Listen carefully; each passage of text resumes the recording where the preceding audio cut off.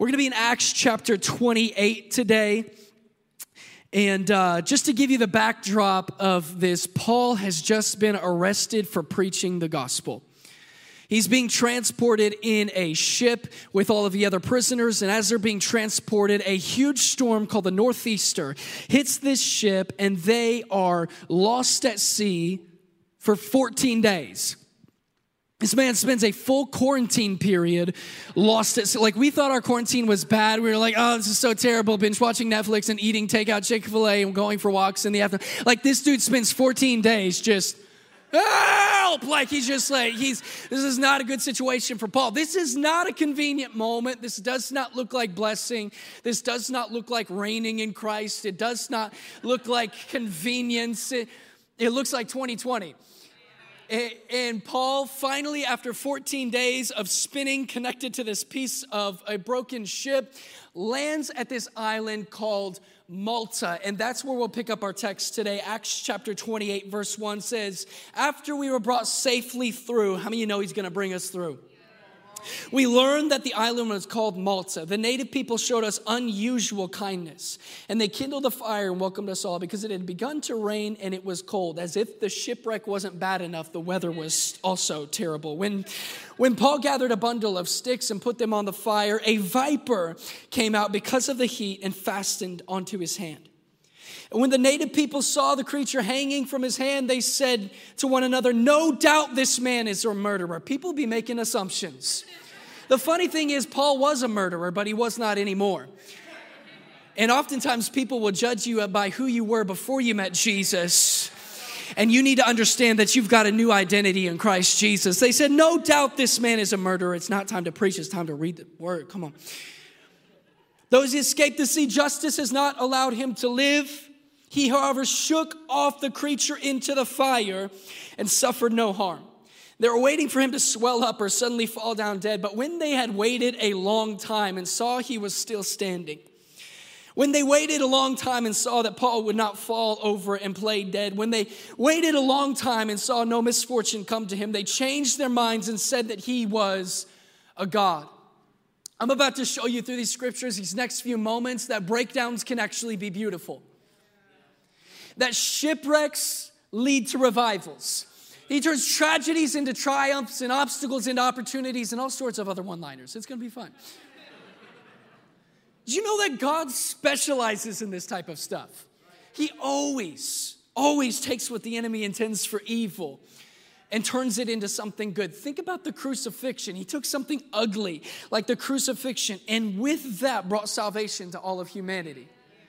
It was in the breakdown of the fish and the loaves that he fed 5,000 people. It was in the broken pieces that he fed people. It's in obstacles and destruction and devastation and chaos and global pandemics that he will flip the narrative. He's the type of God that just loves to wait until there's a tension moment and he can flip the narrative and cause all things to work together for the good of those who love him and are called according to his purposes. I'm preaching this morning on the beauty of breaking down. People say it's darker than it's ever been. And when I hear darker than it's ever been, I hear opportunity to shine bright. I'm reminded of a time I was in a baseball stadium. It was 4th of July. The fireworks were about to go off. And they made a brilliant move. Before the fireworks started, they turned off all of the lights. Because they understood that light shines best when it's darkest. And this year, 2020, the lights have been turned real low. And I'm saying what a beautiful opportunity for you and for me to shine like we've never shined. To be bright like we've never been bright. And so I want to talk just for a few minutes on the beauty of breaking down. And Paul's on this island called Malta. The first thing we're going to look at is in verse 3. We see Paul, he's shipwrecked, and he begins to gather sticks to throw onto a fire. Quick question for you. Where did Paul get the sticks? And this is not a trick question, even though preachers are infamous for trick questions. We got to stop doing that. Paul got the sticks from the island that he was shipwrecked onto, which seems like an obvious, pointless observation, but I think it's powerful because it's an indication that the fuel to your fire is found in the middle of the shipwreck season that you're currently in. The fuel to your fire, when I say fire, I mean passion. The fuel to your passion for God, the fuel to your hunger for God, the fuel to your longing for God. Did you know that we are not called to look like everybody else in the world? We're called to look like burning men and women for Jesus. The fuel to that fire is not found in a future, better, brighter season. It's found right here in the middle of where we're at. No matter what you're going through, 2020's trials have looked different for everybody, and maybe it just hasn't just been 2020 that's been difficult for you. But here's what I know, and here's the first point that I want to bring to you. Number one, the breakdown is where I find my fuel. The breakdown is where I find my fuel. Early in this year, 2020, we lost one of the greatest basketball players to ever play the game, Kobe Bryant. And it was a tragedy. I was listening to this interview with Kobe. And my 3-year-old son, every time he shoots a basketball on his Little Tikes hoop, he's like, Kobe! And I'm just like so proud. And I was listening to this interview with Kobe Bryant, and he was talking about his first year in the league. He was 18 years old. He was a young man. And the rest of his teammates, as they would travel city to city, they would go out to bars. They'd go to clubs. They'd do all these things that Kobe legally was unable to join them on. So he said, it was a really tough time for me because I spent so much of my time alone in hotel rooms. He said, but he made this subtle shift. Kobe was shifty. He made this subtle shift, and he said, but when they were out at the clubs and when they were out the bars, you know what I was doing? I was studying the game. I was working on my footwork. I was working on my handles. I was working on my jump shot. When they were out partying, I was perfecting what I was supposed to do. And then he said something that blew my mind. He said, I don't know if I would have won the rings that I won had it not been for that moment. I don't know if I would have had the success that I had if it was not for this time when I was alone. If Kobe was preaching, he might say something along the lines of, it was hard, but it was necessary. It was ugly, but it actually set me up for future victory. 2020's been difficult, but who knows what victories, what rings, what championships are going to come as a result of this. It was a breakdown, but it was in the middle of my breakdown that I found fuel. It's in the breakdown that we find our fuel. What would happen if somehow we were able to extract Paul from the narrative and place you there? How would the story have been different? I don't know about you, but in my shipwreck seasons, my favorite thing to do is pray and, no, I like to pout. I like to sit on the shore and complain. That's my favorite thing to do. Just something feels good about it sometimes, you know what I mean? Or you know what we do? We say, God, as soon as you get me off of this island called 2020, then I'll worship you. As soon as my husband stops, gets his stuff together, as soon as my wife stops acting crazy, all the husband's like a single bead of sweat, just like don't respond, don't respond, don't respond. As soon as I'm no longer lonely, as soon as money is where I want it to be, as soon as you dot my I's and cross my T's and check my lists and answer my prayers, then I'll serve you and I'll love you and I'll work on this fire. But I'm telling you, you and I will live defeated lives until we look at the pieces of our shipwreck and say, look at all this fuel. There's two types of people that step onto the island. One person that looks and sees all the sticks and says, what a mess. And then Paul who says, look at all this fuel.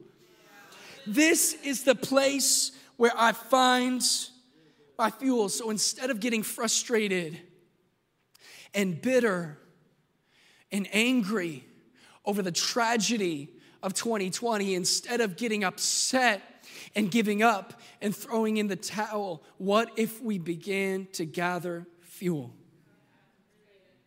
What does that look like? It looks like, God, I know that this year has been difficult, but it was in this difficulty that I realized that you're still faithful. I know that friend walked out, but when they walked out, I was reminded of your word that you're a friend that sticks closer than a brother. And I know that person walked out on me, but you'll never leave me or forsake me. And all of a sudden, the thing that's supposed to break me becomes fuel for my fire. I take this resistance and I'm able to examine the island and say, there's actually fuel all over the place. There's something about trouble that gives you access to fire that you did not previously have. There's something about trouble that gives you access to revelation that you did not previously have. Shadrach, Meshach, and Abednego, they're thrown into a furnace, and what do they learn? He's the fourth man in my fire. When did they learn that? When they were thrown into the fire. I think Daniel would thank God for the lion's den because he learned that our God shuts the mouths of lions. I think, and Jesus even says this about Lazarus. He says, I'm glad that I didn't make it in time, because if I would have showed up when he was sick and healed him, you would only know me as healer. But because I showed up after he's dead, now you know me as the resurrection and the life. There's something about trouble that causes me to see him in a new light, and it's fuel to my fire. It's fuel to my fire. If you never got sick, how would you know him as healer? If you never had a chain, how would you know him as deliverer? And there's something about your story that teaches you about the goodness of God. It's fuel. It's fuel. It's fuel. Begin to gather. Did you know there's fuel in every season? Did you know God will never put you on an island that does not have fuel? And you have the opportunity in every season to gather. And when you begin to gather like this, the thing that was supposed to break you becomes a foundation. The thing that was supposed to be the reason why you walked out on Jesus, walked out on loving people, walked out on serving, walked out on your calling, walked out on family, you fill in the blank. I don't know what it is for you, but all of a sudden, the thing that was supposed to break you now has caused you to burn hotter than you've ever burned. This is the place where I find my fuel, and this perspective will make you dangerous to the kingdom of darkness. Did you know that? I get frustrated sometimes. You read the book of James, he's like, count it all joy, brethren, when you go through various trials. That's not what he says. King James sounds better. And he's like, I'm reading this, and James is like, count it all joy. And I'm like, no. But this is how we have the ability to step into this world where, like, I actually can look at this island and label it with joy. And I actually can share in the words of Paul when he said, I'm pressed, but I'm not crushed. Persecuted, not abandoned, perplexed, but not dismayed. I'm struck down, but I'm not destroyed. I promise you, if you begin to find fuel in every season, the enemy can't stop you. This is the place where I find my fuel. What if we just confuse the heck out of the enemy and begin to thank him for the island? Thank you for the pain, because it's in pain that I remember purpose. Thank you for the chaos, because it's in chaos that I remember this world desperately needs people who are called. Thank you for the destruction. It's in destruction that I learn destiny. Thank you for the weakness, because it's in my weakness your strength is made perfect. Thank you for the darkness, because I'm a firework. This is the place where I find my fuel. So Paul gets these sticks, he starts building this fire, and Paul's got all this positive momentum. He's like, I know I've been shipwrecked, went through a storm, got arrested, that was bad. Lost at sea for 14 days, and now here I am at the island. I might as well make the best of it. Things can't get much worse, right? To which the narrator was like, little did he know it could get much, much worse. Paul throws these sticks on the fire, and as he's throwing the sticks on the fire, a viper comes out and bites his hand. Poor Paul. This has been a bad couple of weeks for this guy. What do you do when you make the right decisions? Like, he's like, I'm going to show up, I'm going to build my fire, and then the snake bites you. It gets worse. Like, have you ever made the decision to be the only positive, happy person in a house full of grumpy people? Again, the beat of sweat is back.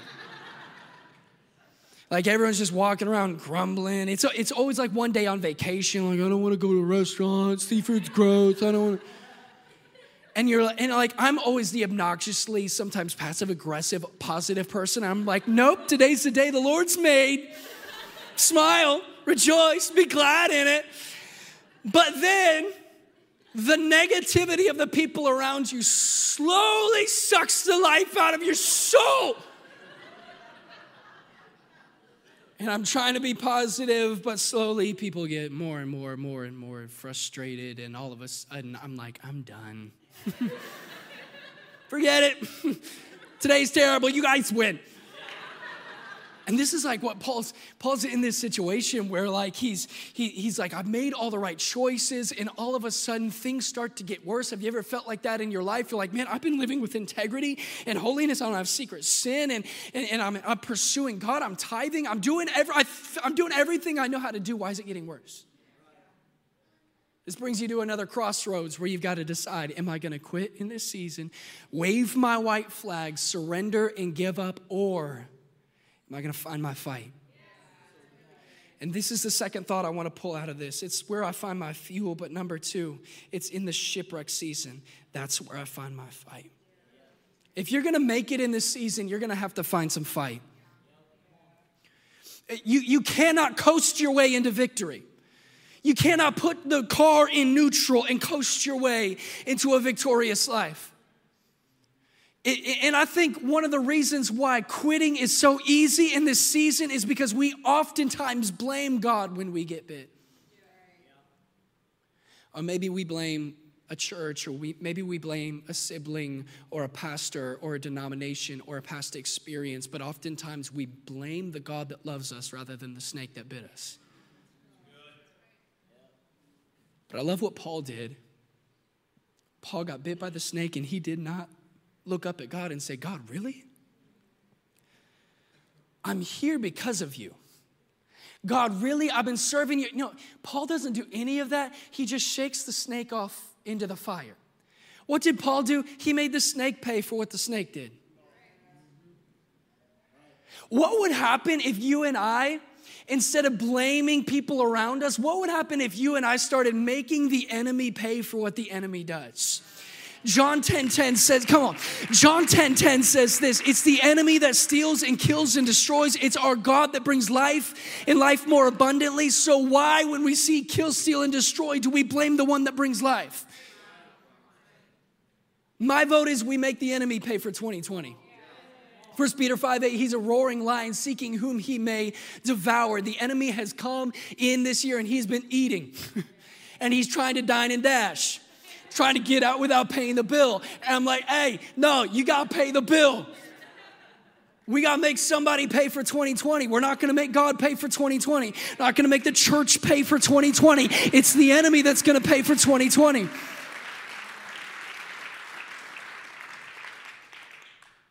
If we just made him pay, just you fasten yourself to my hand, you touch my family, you touch my friends, you touch my finances, you touch my peace, put your hands on my joy, you put your hands on my calling, and now, because you've attached yourself to me, you're gonna get burned.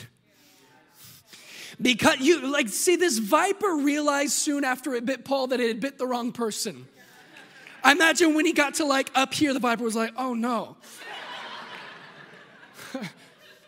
He soon learned that he had bit the wrong person.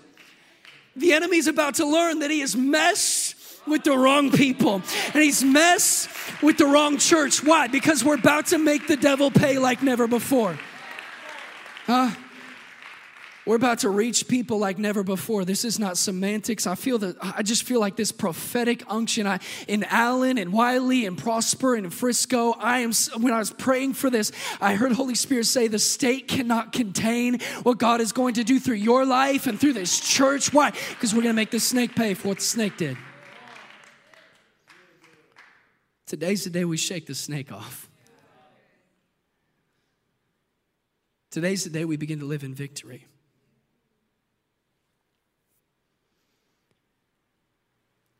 Did you know that is in resistance that breakthrough is close? It's when the resistance is the greatest that breakthrough is close. Right before my wife was about to give birth to our son, right before we saw him, it was right before we see the baby that the pain is at the greatest for my hand. It was just so... gripped it so hard. She recovered fine, but I'm struggling. I got to be honest with you. Just vulnerable on the stage.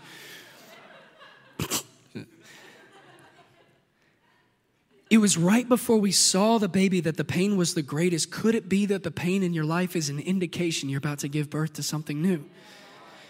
When an airplane is on the runway and it starts to pick up speed. Did you know it's the resistance of the wind that actually causes it to go to another level? The only reason why the enemy bit Paul in this moment was because he realized this fire is about to grow. I'm telling you, the only reason why the enemy has resisted you the way that he has, and you've had the troubles that you've had and the trials that you've had, the reason why you've gone through the hell that you've gone through is not an indication that you're a failure or you should just give up. It's an indication that he's more nervous than he's ever been about where your fire is at. This is the place where I find my fuel. This is the place where I find my fight. And did you know that this is not new for the devil? He's been doing this from the beginning. Take you back all the way to the book of Genesis. Adam and Eve are working on their fire. They're walking with the Lord daily. They're spending time with him. Their fire is growing and the enemy shows up, coincidentally in the form of a snake. Attaches himself to them. And instead of shaking the snake off into the fire, they concede to what he wanted to do, and they made the decision in Genesis chapter 3 to sin, to eat the fruit. I think when they took that bite out of that fruit, it was a sound that all of heaven heard. And when they made the decision to sin, there was separation between God and man. Not just Adam and Eve, but all of humanity was separated from God. And so in order to undo what Adam and Eve did, Jesus comes down from heaven to earth, and he lives 33 and a half years sinlessly on this world, fully God, fully man, walking on the dust that he created, looking into the eyes of people that he designed. He spends his whole entire existence, 33 years on this earth, living sinless. And because he was sinless, he was a pure sacrifice. And when it came time for him to be arrested, he was beaten till no longer recognizable as a man. They erected him on a cross. And when he was on the cross, he said the words, "It is finished." Here's what I meant by that. I'm paying for your sin, Adam's sin, Eve's sin. I'm undoing what they did. I'm destroying the separation between God and man. They laid him in a grave, and on the third day, we know the end of the story. He rises from the dead. And listen, the moment he stepped out of the grave, he was empowering me and you to do exactly what Paul did. Shake yourself free from the snake.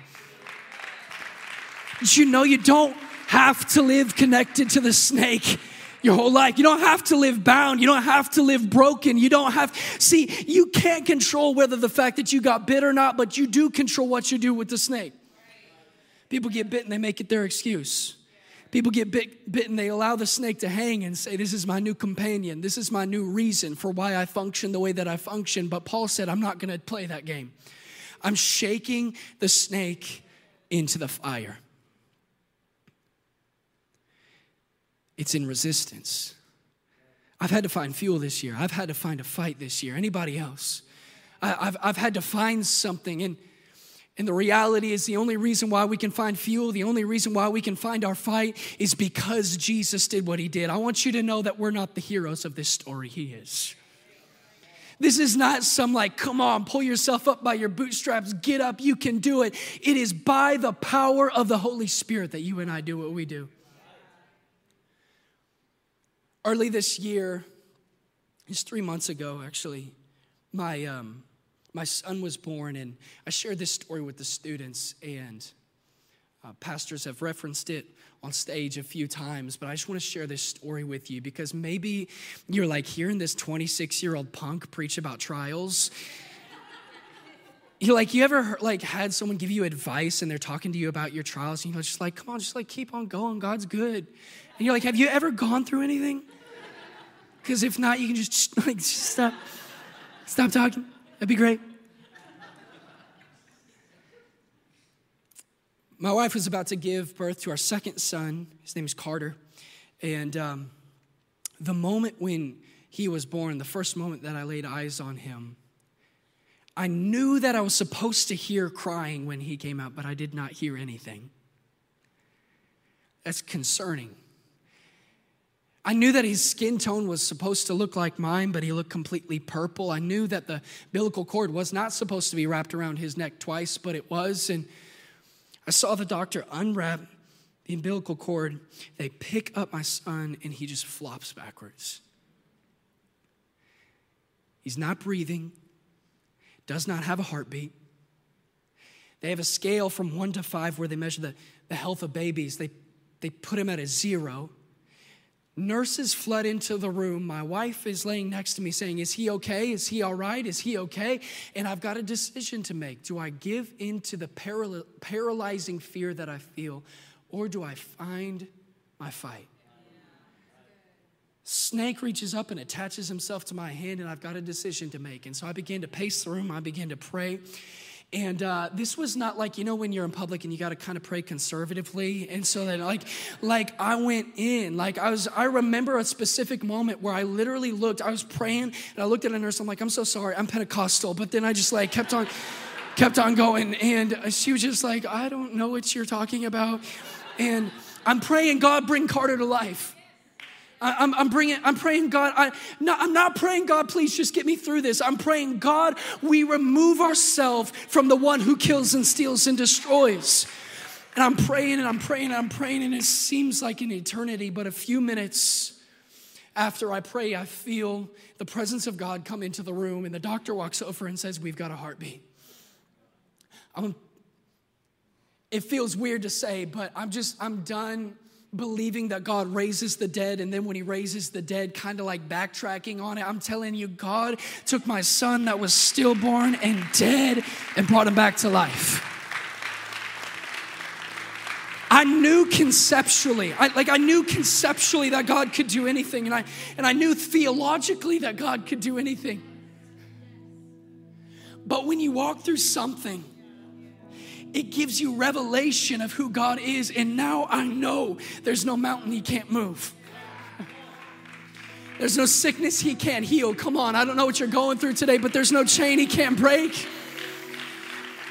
There's no storm he can't speak peace to. There's no Lazarus he can't raise up. No sea he can't split.